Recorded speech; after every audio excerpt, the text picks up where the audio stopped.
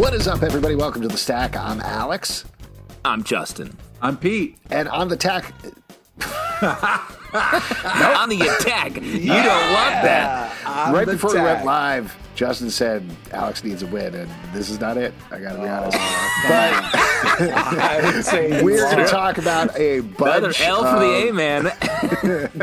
Taking another L and just rolling with it, as I always do. I know. I love the moment when you were like, "Oh, we're going to start over," and we were like, "Nope, we're going to keep going." Yeah. It's a dumb enough mistake that I don't mind just putting it out there on the old internet. Oh, nice. Anyway, we're going to talk about a bunch of new comic books that have come out this week, and one older comic book. This was a recommendation from Crisp Espinette. I did it again.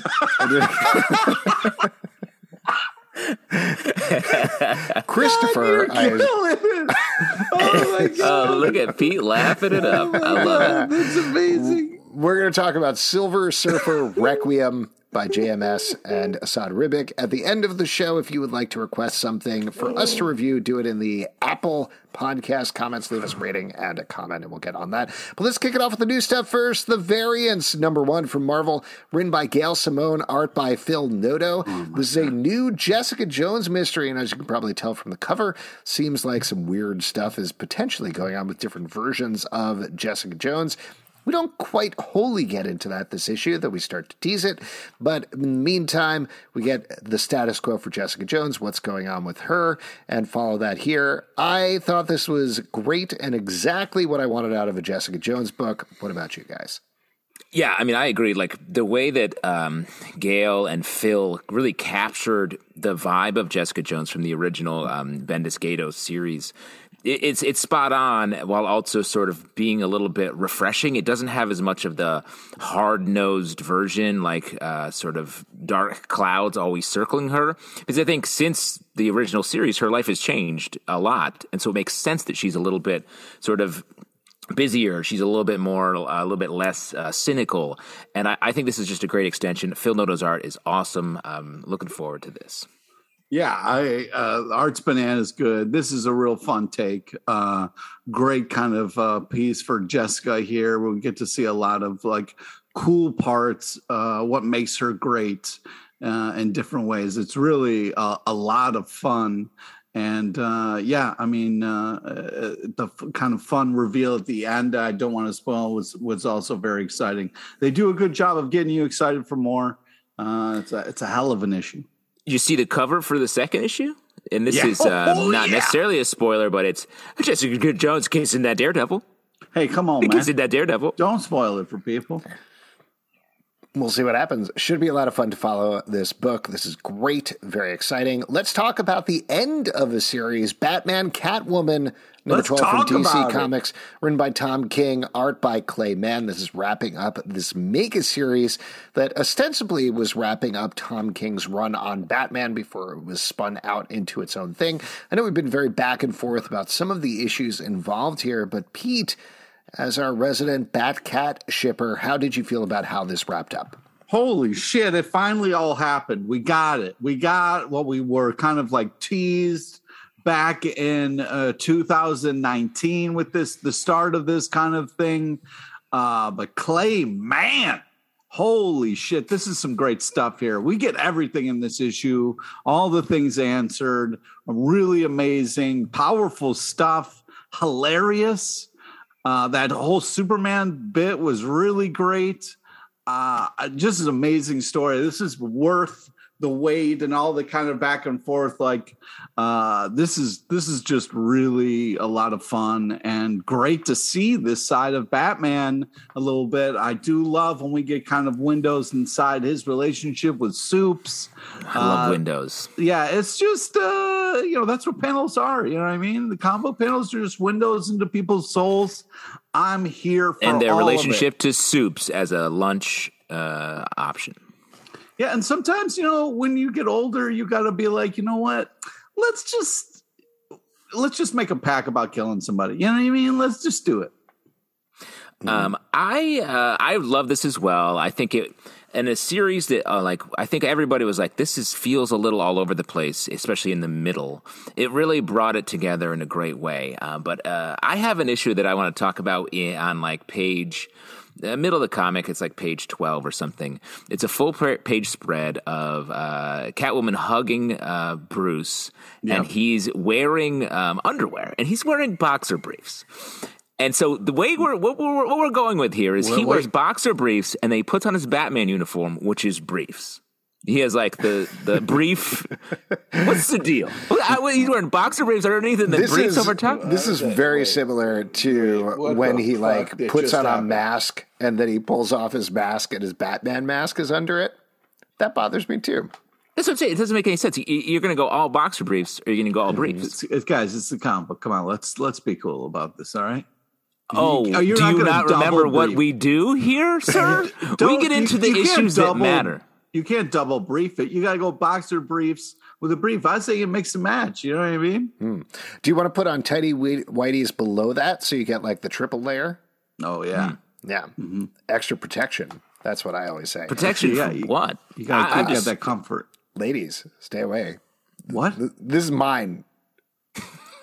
What just happened? He's got a chastity belt on. I'm wondering how much I should poke the bear here with Pete. I know. I could see the look on your face. You didn't love it. I'm trying to decide. Pete, I would like to say I was a little disappointed the cover gave things away a little bit. I was a little kind of like, don't give it all away on the cover. You know what I mean? Like covers are fun and great, but like it sucks when the cover spoils a cool reveal. I think they brought the Mask of the Phantasm Mystery, I guess just Phantasm Mystery, together nicely in here. I'm glad this comic is done. And wow. I respect everybody involved. Love Tom King. I think Clayman is great as well. I really feel like this has been a mess all over the place. You don't think Mask of the Phantasm had beef with Joker? You don't think that was legit? No, I said the Phantasm that's thing. The one part that was the one thing I said I liked. But here's the thing that's really going to poke the bear here. My main impression reading this is I am ready to move on from Batman Catwoman just as a couple entirely. Wow. What are you, sick of them? You're already over them? You don't love? What this reminded me of, and I didn't like the Bat granted, so there's a side note here, like not a side note, this is the related note, is Tom King is clearly doing his magnum opus, everything that he needs to say about Batman Catwoman. So maybe part of what I'm feeling is like, I'm full. You gave me a full meal. I'm good to go. But my main impression reading this book was I was like, maybe we can figure out a way to end this relationship now so both of them can move on to other people, because I kind of miss the idea. Yeah, like, no. They don't even need to do that. They could just break up and go in other directions, because part of what I think is interesting about them is not that they're together and tied at the hip all the time, but that they do separate, go to these other people, and always inevitably come back to each other after an amount of time. Oh, yeah. That's my favorite type of relationship, too, is where I'm stressed out all the time about leaving and coming back. It's hard to enjoy any aspect of my life. But then Batman dates a bunch of other folks. He dates Vicky Vale. He dates, what's the one you like? Not the Silver Sable type, but that's not Sasha. Yes, it's funny. My first thought was Silver Sable. Sasha Bordeaux. Yeah, there. Great relationship. Yeah, there you go. So it gives options. Catwoman has a bunch of flings as well, and hooks up with other people. I don't know. What's your deal? You hate marriage? You just like? Oh, do you have an open marriage over here? Yeah. What do you don't want someone to be tied down with somebody? I thought. No, I have a closed marriage. I think I explained about the 3 pairs of underwear I wear to keeps everybody away. It's very close. It's close. Extremely close. No thanks. It's one. Down to one. I can't believe that you thought that was explaining your marriage to us, but okay. All right. All you need to know about me, I wear 3 pairs of underwear every day. Oh, yeah. That answers all my questions about Case closed. Let's move on and talk about Public Domain #1 from Image Comics by Chip Zdarsky. This is another book I'm very hesitant to spoil, because almost the whole point of the book comes at the end. A lot of this is laying groundwork for where we're going to be going in the series, but basically what you need to know about it is it's about a we don't know exactly the powers, but like imagine the two guys who created Superman had a falling out back in the day. One of them still really loves the character and makes no money off of it. The other one hates the character and makes tons of money off of it. And so, the like latest Superman type movie is coming out. In the middle of it, the artist, the one who still loves the character, has two sons who are semi-estranged, head on different paths, and all of these characters start to rotate and revolve around each other before there's some big changes by the end of the first issue. Very inside baseball, but so that's what I was going to say. Oh yes, I'm on I'm a shortstop essentially when it comes to baseball. I do think this book is written for it's like a fantasy for comic book creators essentially. I think it's cool. Like I like it. I think the story, where it ends up at the end of the first issue is interesting, but I'm curious where it goes from here. To me, it could easily be one more issue and be like, got it. But I do think it's going to continue to branch out into different areas, and I'm curious. It's going to get so wonky, I feel like. So I'm curious. And Chip Zdarsky's a great writer, so I'm sure he can find new areas to explore, like he's been doing in his Daredevil run. But I'm curious where that is in a world that is very much set inside the specifics of Hollywood. Yeah, I mean, I've got hope that this is going to be better than real life, because we all know in real life the artist gets ripped off and gets no money and no love. So I'm hoping we're going to go in a different direction. But unlike you, Justin, I'm not going to attack Chip Zdarsky and you call this stuff, you're like, this is going to get wobbly. I would never say that. Said about wonky. Yeah, okay, sorry. And I mean that in that it's going to get too very specific into details, like policy wonk if you're talking about politics. Okay, I guess I don't know what wonky means, but anyways, like Willy Wonky. I didn't appreciate the negative connotations you were putting on Chip Zdarsky's work. I don't think he deserves any of that. And I was actually very positive about him, if you remember 1 second ago. Okay, well, I didn't listen. I just heard the word wonky, and I was like, that's negative, and I don't like it. That was actually not. But I think this is a cool premise, and it gives me hope. I'm hoping that, like Ted Lasso, this will have a positive spin on a story that we know all too well. And if we're talking about inside baseball, I guess I would be an announcer commenting on a sport that has always been a little too out of my reach. Let me just throw out there for the listener, if you don't know this, you can add like Ted Lasso to the beginning of any sentence that Pete says on this podcast and in real life. So feel free to just imagine that right before Pete Guilty talks. as charged. I completely hear what both of you guys are saying. I really like this a lot. I thought it's great seeing Chip Zdarsky on art again, something that we haven't seen for a little bit since Sex Criminals. He's got little humorous bits throughout there. I don't think I really appreciated all of his derogatory names for geek-friendly like podcasts and stuff who are doing interviews. That was a pretty abysmal part of the book, runner. to be honest. Oh, wow. Dude. Come on. Wow. Okay. But wow. No, it was very funny.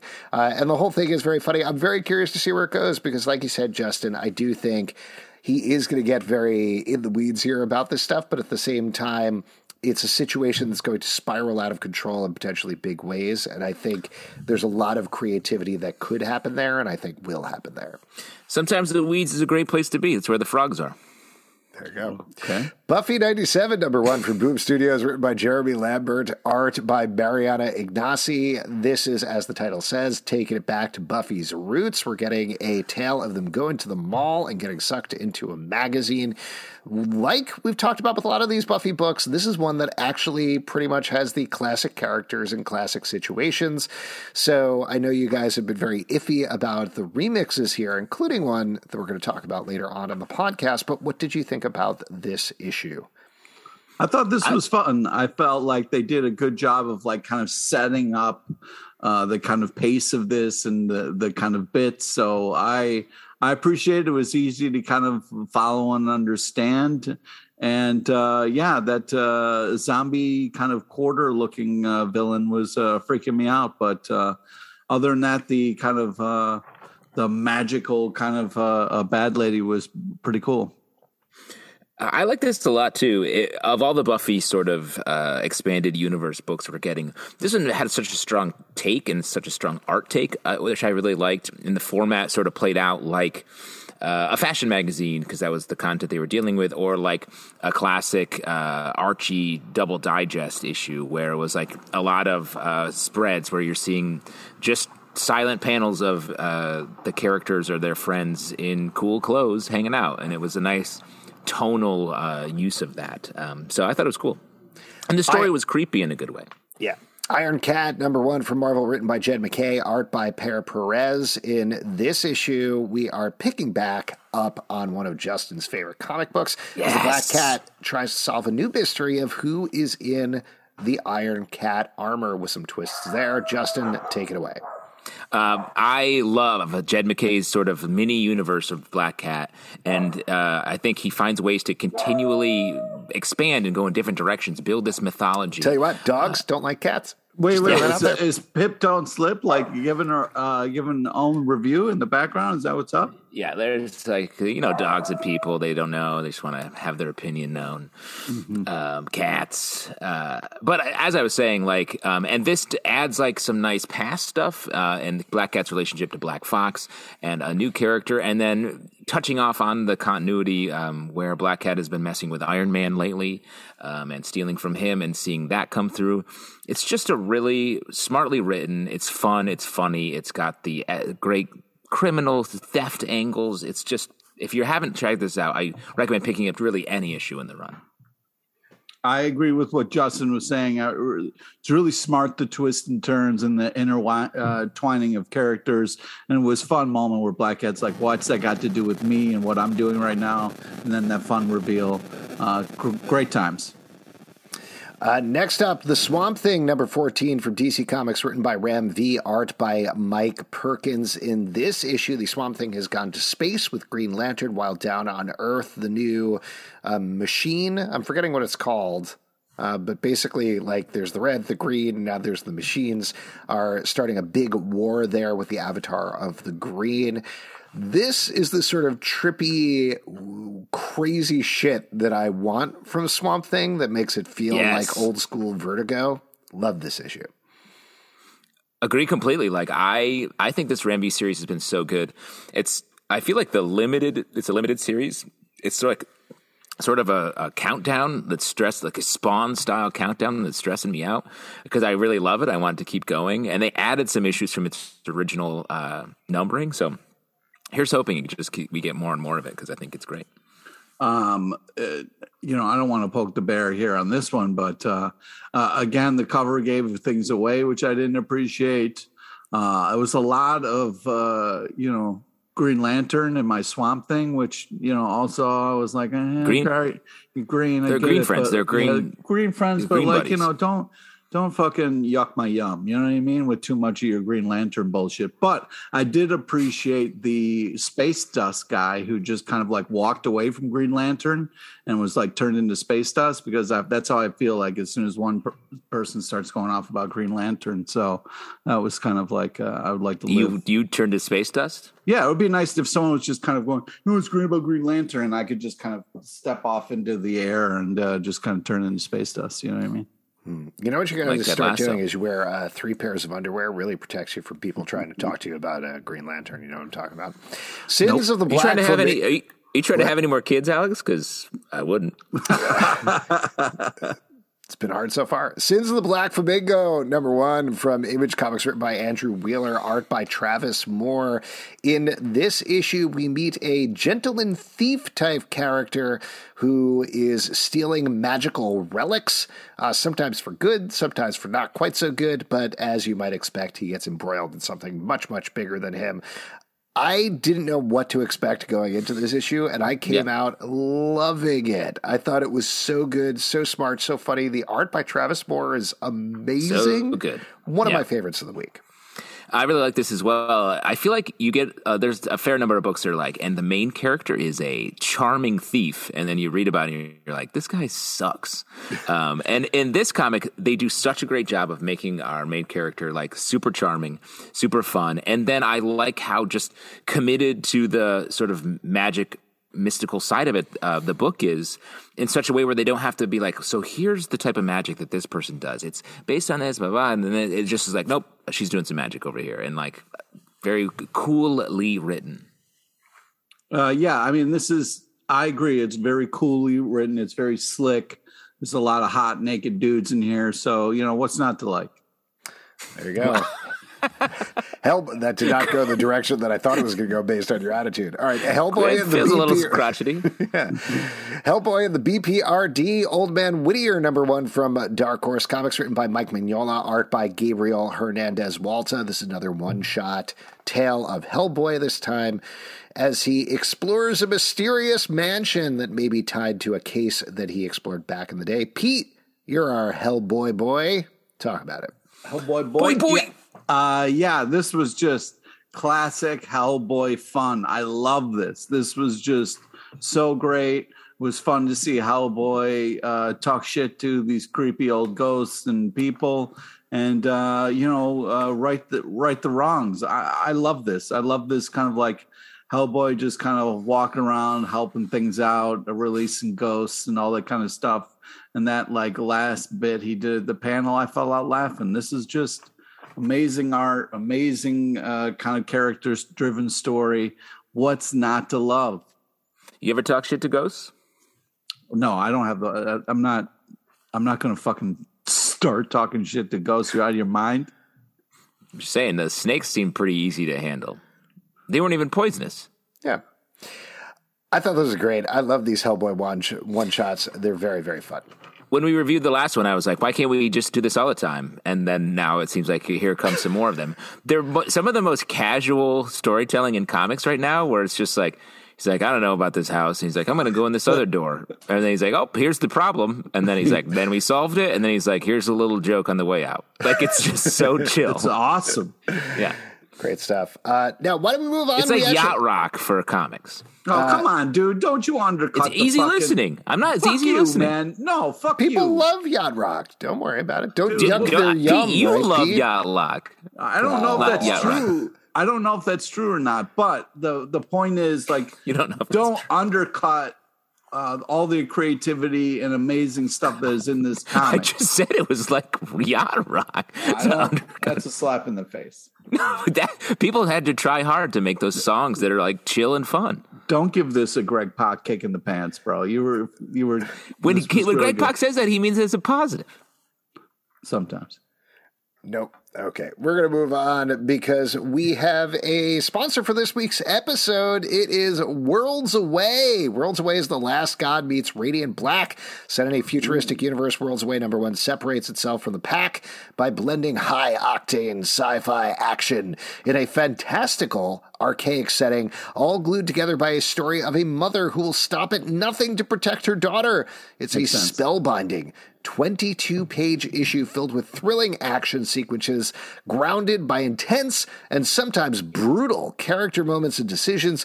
At the end of Worlds Away in #1, readers will be on the edge of their seats, itching to know what dangers await our characters. Created by Damian Becton, 6th grade English teacher and 2021 winning comic writer of Mad Cave Studios' annual talent search, Worlds Away is now live on Kickstarter. Go to worldsawaycomic.com or search Worlds Away #1 on Kickstarter right now. Not part of the ad, but that sounds cool. Yeah. Totally agree. Why don't we move on to some other comics, though? Captain America, Symbol of Truth, #2 from Marvel, Now written by we're talking. Tochi Anibuchi and art by R.B. Silva. In this issue, Sam Arby's. Wilson is... Don't do that. Sam Wilson is still on search for a bunch of super soldier serum, I believe is what's going on here. Whatever it is, he's having a fun time with Deadpool. That's the basic idea. Yeah. What a fun odd couple team up. I mean, I didn't know I needed this in my life, but now I do. And I'm very happy it exists. This is cool. Why not? Yeah.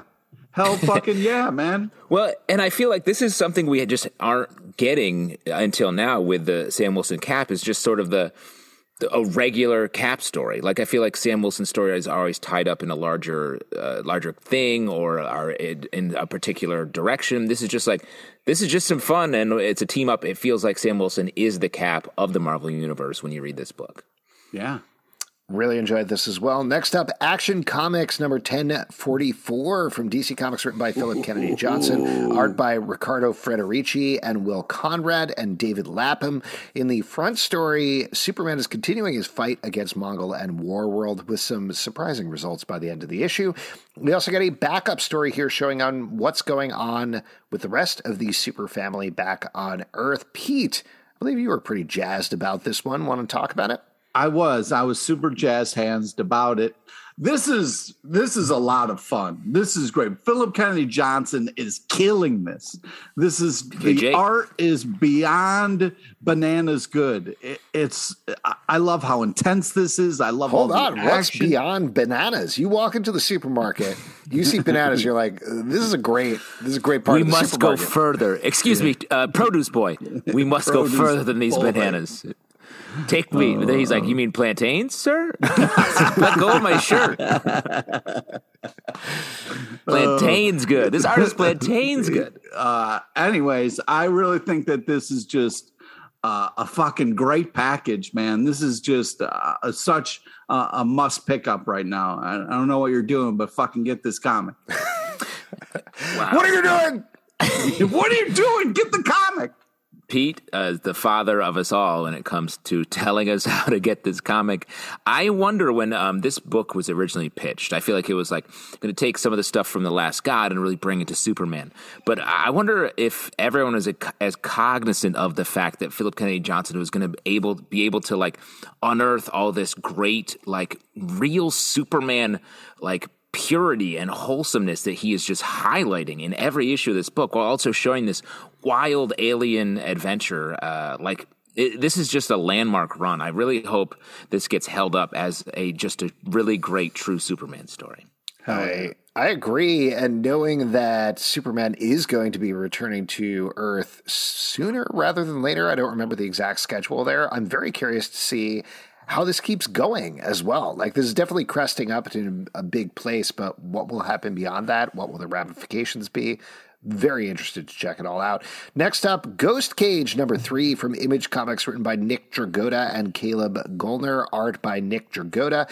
This certainly seems like the last issue of this series, potentially, Definitely about does. A bunch of folks fighting their way up a smokestack and fighting various monsters. Pete, this was one of your favorites of the week. It was. I love the art style on this book. It is just so fantastic. And, you know, as somebody who is worried about ghosts, we got to come up with something. Stop talking shit to them, dude. We need... Stop talking shit. Never. That was you. We need some kind of cage. We need some kind of, entrapment unit, something for these ghosts. And I'm glad that, it's comics like this that are exploring these ideas. No, but I really think that the action, the anime kind of style of this is just a really great, a very cool looking, unbelievable book. And I love the black and white feel, the grittiness. You're saying these ghosts need to be busted. That's right. And because busted makes me feel good. Yeah. Busted makes me feel good. Great. Glad we got there. I mean, if you're a fan of the book East Meets West, East of West. It's this not only has Nick Dragotta's art that is very much in the same style, it is like right next door to that book in a good way. Like it has a similar story, like big storytelling, like characters neighbor, on a journey, like somebody you want to visit. You know what I mean? Yeah, right. Great stuff. Why don't we move on to a definite last issue, which is Seven Secrets, number 18 from Boom Studios, written by Tom Taylor, art by Danielle DiNiccolo. In this issue, not only do we have the finale here, we find out what the secrets are the whole time. All seven? All seven, and big revelations of how it all ends. Without spoiling that, I want to throw out to you, and I don't know if you guys have the same experience, but what I was really struck by with this issue, and this is mildly skirting spoilers, but it reminded me of sometimes doing like really huge play sessions as a kid with other kids where you're like riffing off of stuff, and you start with like, well, I have these two action figures, and it ends up being like, and here's how this guy created the universe, and this other guy is the evil guy in the universe, and they're going to fight, and it's for everything, and all the other action figures are going to stand there, and they're going to watch this awesome fight, and it's going to be so cool. And I like that, so I enjoyed this issue. Yeah, what you just described, Alex, is any improv set. I think Pete and I have some experience doing that because it did really build out to like some big revelations that I think we had no idea the connections were going to be as strong and surprising as they were in the end. Like a great, satisfying improv show when the performers can really bring it all together in a creative way, and that's what this book did. Yeah, I love the callbacks. Thanks, Pete. Pete, you can lean into the microphone. Fully in another room. It's not going to bite you. It's not going to bite your nose off. Thanks. She-Hulk number 4 from Marvel, written by Rainbow Rowell, art by Luca Maresca. In this issue, She-Hulk is continuing to grapple with her identity issues as well as what's been going on with Jack of Hearts and setting up her new law practice. Very fun visuals in this issue. There's a bunch of stuff with a bunch of heroes coming to visit her law office that I thought was so fun. Very fun. I have a blast reading this. And like I say, every issue, I just need more of it every time. But then they keep bringing more out. So it's all good.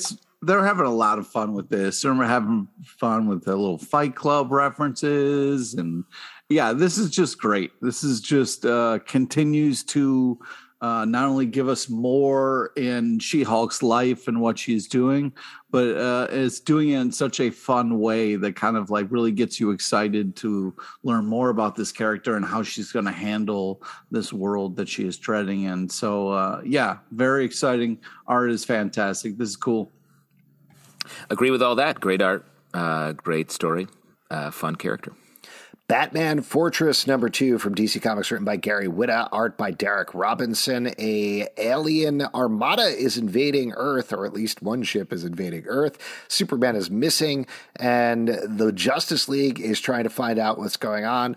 I'll tell you what, I was surprised about this issue, and part of the reason I was surprised, despite the fact that Derek Robinson's art is always great, I thought the concept was, what if Batman had to go up against an alien invasion all by himself, which is kind of what we got in the first issue. And the second issue was like, and here's the Justice League. Well, exactly, because I think the first issue was like, because we didn't even get that in the first issue. The first issue was like, well, I guess I'm going to have to do this alone. And this issue was like, by calling all my friends in and doing it. And then I was like, that didn't go super well. I guess I'm going to do this alone. And I'm like, next issue, what's going to happen? Yeah, I don't know. But are you still enjoying this, Pete?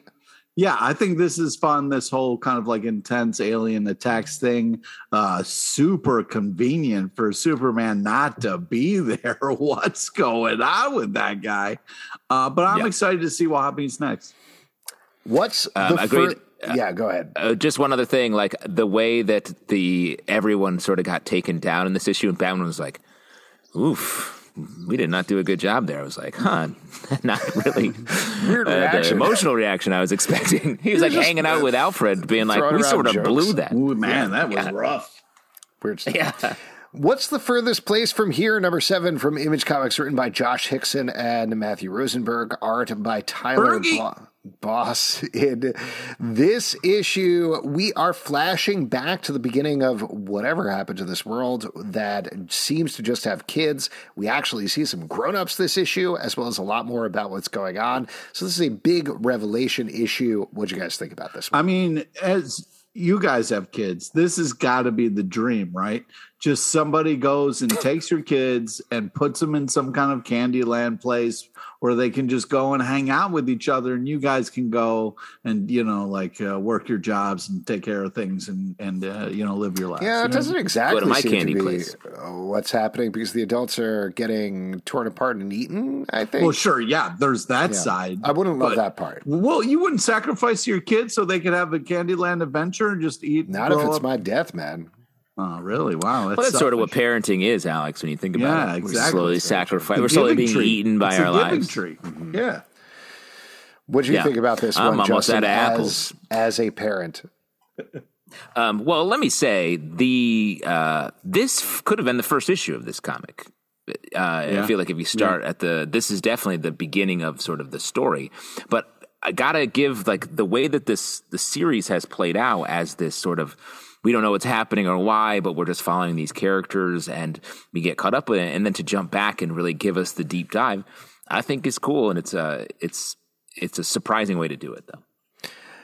I really like this one quite a bit. Tyler Bross's art, as always, is awesome. Next up, scary. Here's what I was way wrong about. I thought it ended. It didn't. Berserker #9 from Boom Studios, written by Keanu Reeves and Matt Kidd, art by Ron Gardy. In this issue, our main Berserker finally comes back to Earth with devastating results. Pete, you love a good fight.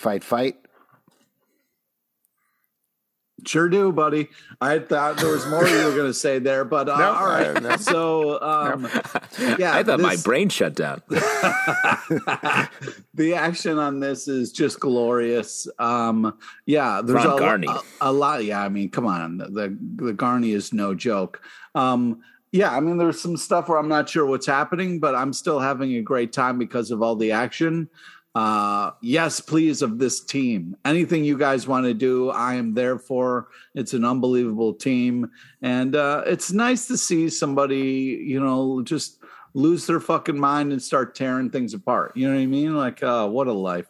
Yeah, that Pete's dream. Keep kissing the Garney stone on this one because I think this art is fantastic. Excellent. Why don't we, talk about the Avengers #57 from Marvel, written by Jason Aaron, art by Javier Garron. The Avengers are headed back in time throughout not their history, but different Avengers throughout history in order to combat different Mephistos throughout the multiverse who have all banded together. Here they're finding a Sorcerer Supreme who operated in World War II for a pretty fun done-in-one adventure that'll probably come back at some point as Jason Aaron continues to tell this mega story. Justin, what did you think about this one? Jason Aaron, we've talked, I've made this point a bunch, but the Jason Aaron's Avengers run, it's just like, and I say this sounds like lame, but I say it as a compliment. It's like wild freeform jazz where you're like, whoa. Just like, it feels like he's just moving through Avengers, all the Avengers sort of continuity and just pulling in elements and finding new ways to use them. I just want to read the first line of this comic. In the necro-bazaars of Algiers, word is that Hitler has himself a new secret weapon. Big swing out of the gate, and it only gets crazier with more and more wild specifics. The reveal of the Soldier Supreme is so satisfying. It's a character we just met in this issue. Holy cool. Beans and weenies, this is a lot of fun. This is just a lot of really cool moments. Jason Aaron just having a blast, and even though there's more Mephistos than I would ever like in a comic, I'm still enjoying it. So, I mean, it's got to be good. I'm just going to throw out a theory to you guys, if you're ready. I think Pete said beans and weenies because beans sounds like bananas and weenies are long and thin like bananas are. Is that right, Pete? Ooh. I was quoting the comic back to you guys. Oh, okay. Right. No, I think that's the new catchphrase. Like Ted Lasso, that's a great catchphrase. Oh, my God. It is. And they eat bangers and mash and like beans on toast and stuff over there. So that's a Ted Lasso right there. DC versus Vampires Killers #1 from DC Comics, written by Matthew Rosenberg, art by Mike Bowden. Said it ahead. Eduardo. I know. That's what really threw me. Eduardo Mello. In this issue, we're catching up with the world where vampires have taken over. Harley Quinn and Catwoman don't want anything to do with it. They just want to do their crime.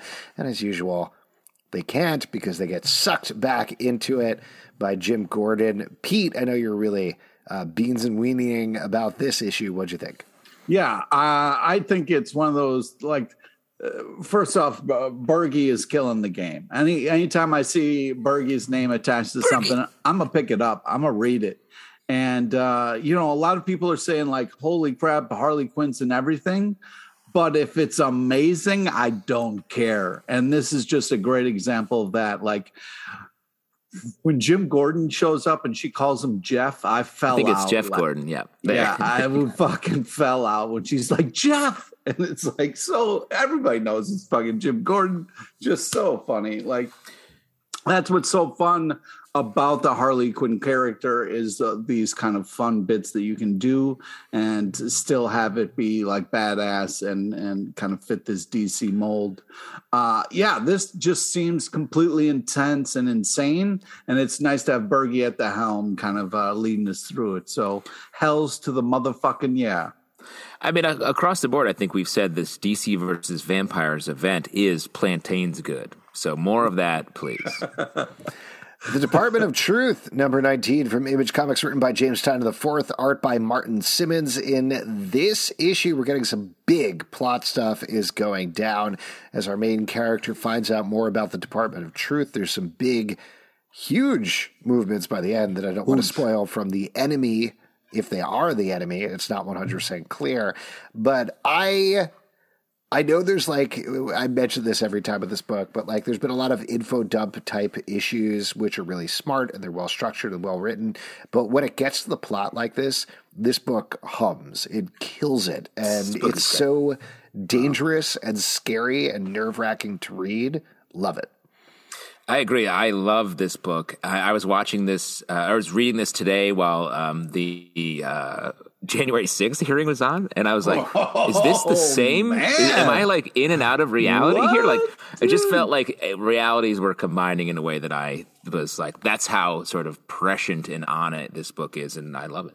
And that's when the mushrooms kicked in. This book is straight up gorgeous. It's really just unbelievable paneling and such a creepy and amazing use of the American flag in this comic.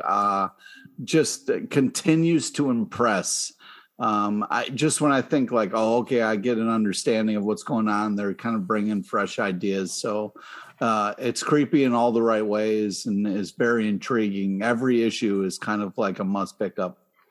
The Vampire Slayer, number 3 from Boom Studios, written by Sarah Galley, art by Michael Shelfer. As I mentioned earlier, this is one of those remixes of Buffy the Vampire Slayer, here taking place in a world where Willow has become the Vampire Slayer instead of Buffy. There's a lot of other big changes with the other characters. Specifically, we catch up with Xander here, who is having issues with his boyfriend. I think, if I remember correctly, we were a little iffy on the first issue, but we all really dug the second issue, and this is from the same creator from Buffy the Last Vampire Slayer, which was one of the better Buffy books. So how do you feel this held up in issue number 3? Was it more like issue number 1 or more like issue number 2? We're going to silently say 2. Don't register what you say. Just hold up your fingers. Hey, I was just giving you nonverbal cues that I'm ready to talk if you want to go to me or if you want to throw it to Justin. Pete. I thought you were I would like to go second. I'm second in line. Oh, okay. Yeah. No, give Peace a chance.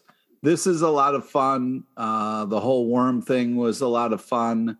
Yeah, this was cool. And, it's stuff like this that makes me think maybe it should have been Willow the whole time. You know what I mean? Great art, fun character stuff. It's I like the back and forth and the banter. This is a great comic. This comic feels the most like the Buffy TV show, early seasons of the TV show where we've just eliminated Buffy. There's a reason the book is called The Vampire Slayer. No Buffy in the title, no Buffy in the book. And it's just everybody else doing their thing. Just to clarify, Buffy is in the book, but she's a regular human. She doesn't have Vampire Slayer powers. Yes, that's what I mean. Yeah, right. But we don't have time for regular humans. Mm-hmm. You know what I mean? Yeah. This is great. Like Pete said, there's this whole bit with Xander is dealing with relationship issues. So an enormous worm monster comes in and just wants to talk about its feelings. It's so funny. I wish that was the entire issue. I agree. You're saying, that back Justin, and forth was just so much fun. It completely nailed it. And then even if the rest of the bit, which is this new version of Spike hanging out with Xander, is not quite the high of that worm monster, it's still a lot of fun and the dynamic is really good. I'm really enjoying this and I'm excited to see where it goes. Moving on to A Righteous Thirst for Vengeance, number 9 from Image Comics, written by Rick Remender, art by Andre Lima Arojo, picking up on the huge cliffhanger of the last issue. Or not at all, actually, as we jump ahead with both of our main characters. This dude, who seems mostly unkillable, and his young ward are very much alive and okay. They've escaped their ordeal and are living the life, eating shrimp tacos. Getting some great tacos. Oh, man, those tacos look so good. The most horrible thing you can imagine comes for them, his mom. Well, that's what the last page reveal of it being his mom has come to visit. I was like, this is going to be some horrible killer or something, and maybe she will be. But that was a fun twist and an issue that like was building tension the whole time because they were having too good of a time. Too good of a time for Rick Remender stuff. That's a kiss of death. That's what makes me think that they're already dead, because you can't eat tacos like that twice. You know what I mean? Like that's just a once and then you die type of taco. That's your James Bond movie, right? You can't eat tacos like that twice. Yeah. I can't wait to read the script. Yeah. Anyways, I just feel that like this was just Pete, did both of your headphones just fall out? You can't even hear it. He can't hear anything. One of his headphones fell out and he just kept talking, and then the other headphone went fell out and he just kept talking. Yeah, it's been a nightmare. I was doing it the whole show. It's bad. Your ears are closing up. You got tiny tubes. This is great. Let's move on to talk about Pearl #2 from Dark Horse Comics, written by Brian Michael Bendis, art by Michael Begaydos. I think we talked about this, Justin, on an episode where it was just the two of us, though I could be wrong. Yes. But this is picking up on the old series that the two of them created together about a young Yakuza leader. This was, to be upfront, very frustrating to me because the first issue ended with this big cliffhanger that felt like, here we go. And then in classic Bendis fashion, it was like, that already happened a while ago. And we'll flash back to it a little bit later, but we're going to just talk about the aftermath. So characterization is still really good. Some awesome art and sequences from Michael Gaydos, but I want this book to get to something personally. Well, and it feels like it's almost purposefully not, because the first issue, I think we were like, what is this? It's a bunch of like people hanging out and talking about stuff that we don't really know about as a first issue. And sure, I know it's the third volume of this, but it felt like very much like not talking about anything. Then something crazy happened in this issue.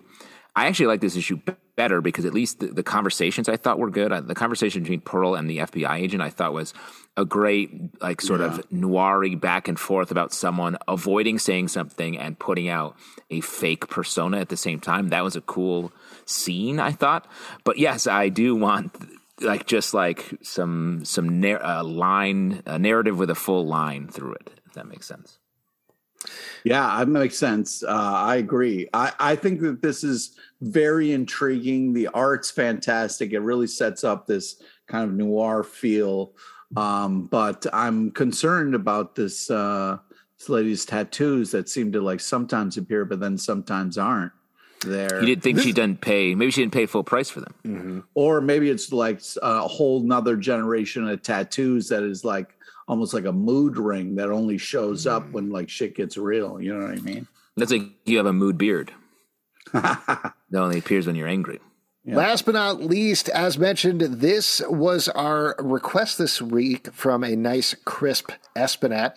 It is Silver Surfer Requiem from Marvel, written by J. Michael Straczynski, art by Asad Ribic. This is a 4-issue mini-series where, you can figure this out from the title, but Silver Surfer finds out that he is going to die, and over the course of 4 issues takes a tour of the Marvel Universe. I definitely remember reading this back in the day, but I didn't remember any of the details of it. But what did you guys think, either revisiting this or checking this out for the first time? I loved it when it came out initially, and I loved rereading it. Like the Asad Ribic art is so good; it's so like Marvel Masterworks trading card style art, which is really cool, and it is perfectly paired with sort of the high drama, high melodrama, big storytelling that J. Michael Straczynski's doing here.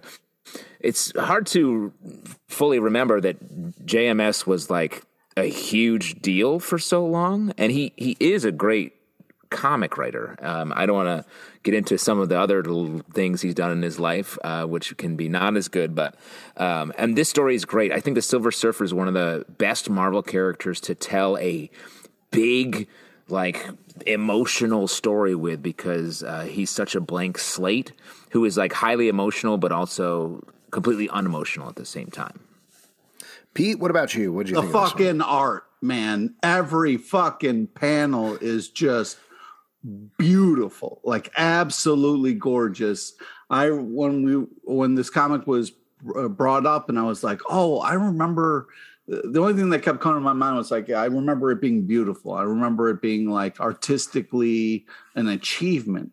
And then going back and revisiting it, it's it's kind of, it's tough because now, I'm not sure what's going on with the writer, but if that something isn't cool, that's not cool. But this is just a great combination of like the sacrifice that Silver Surfer is making for all of us, and like it's doing it in such a deep, beautiful way that it was like I was so happy that had to reread this because it was really very moving.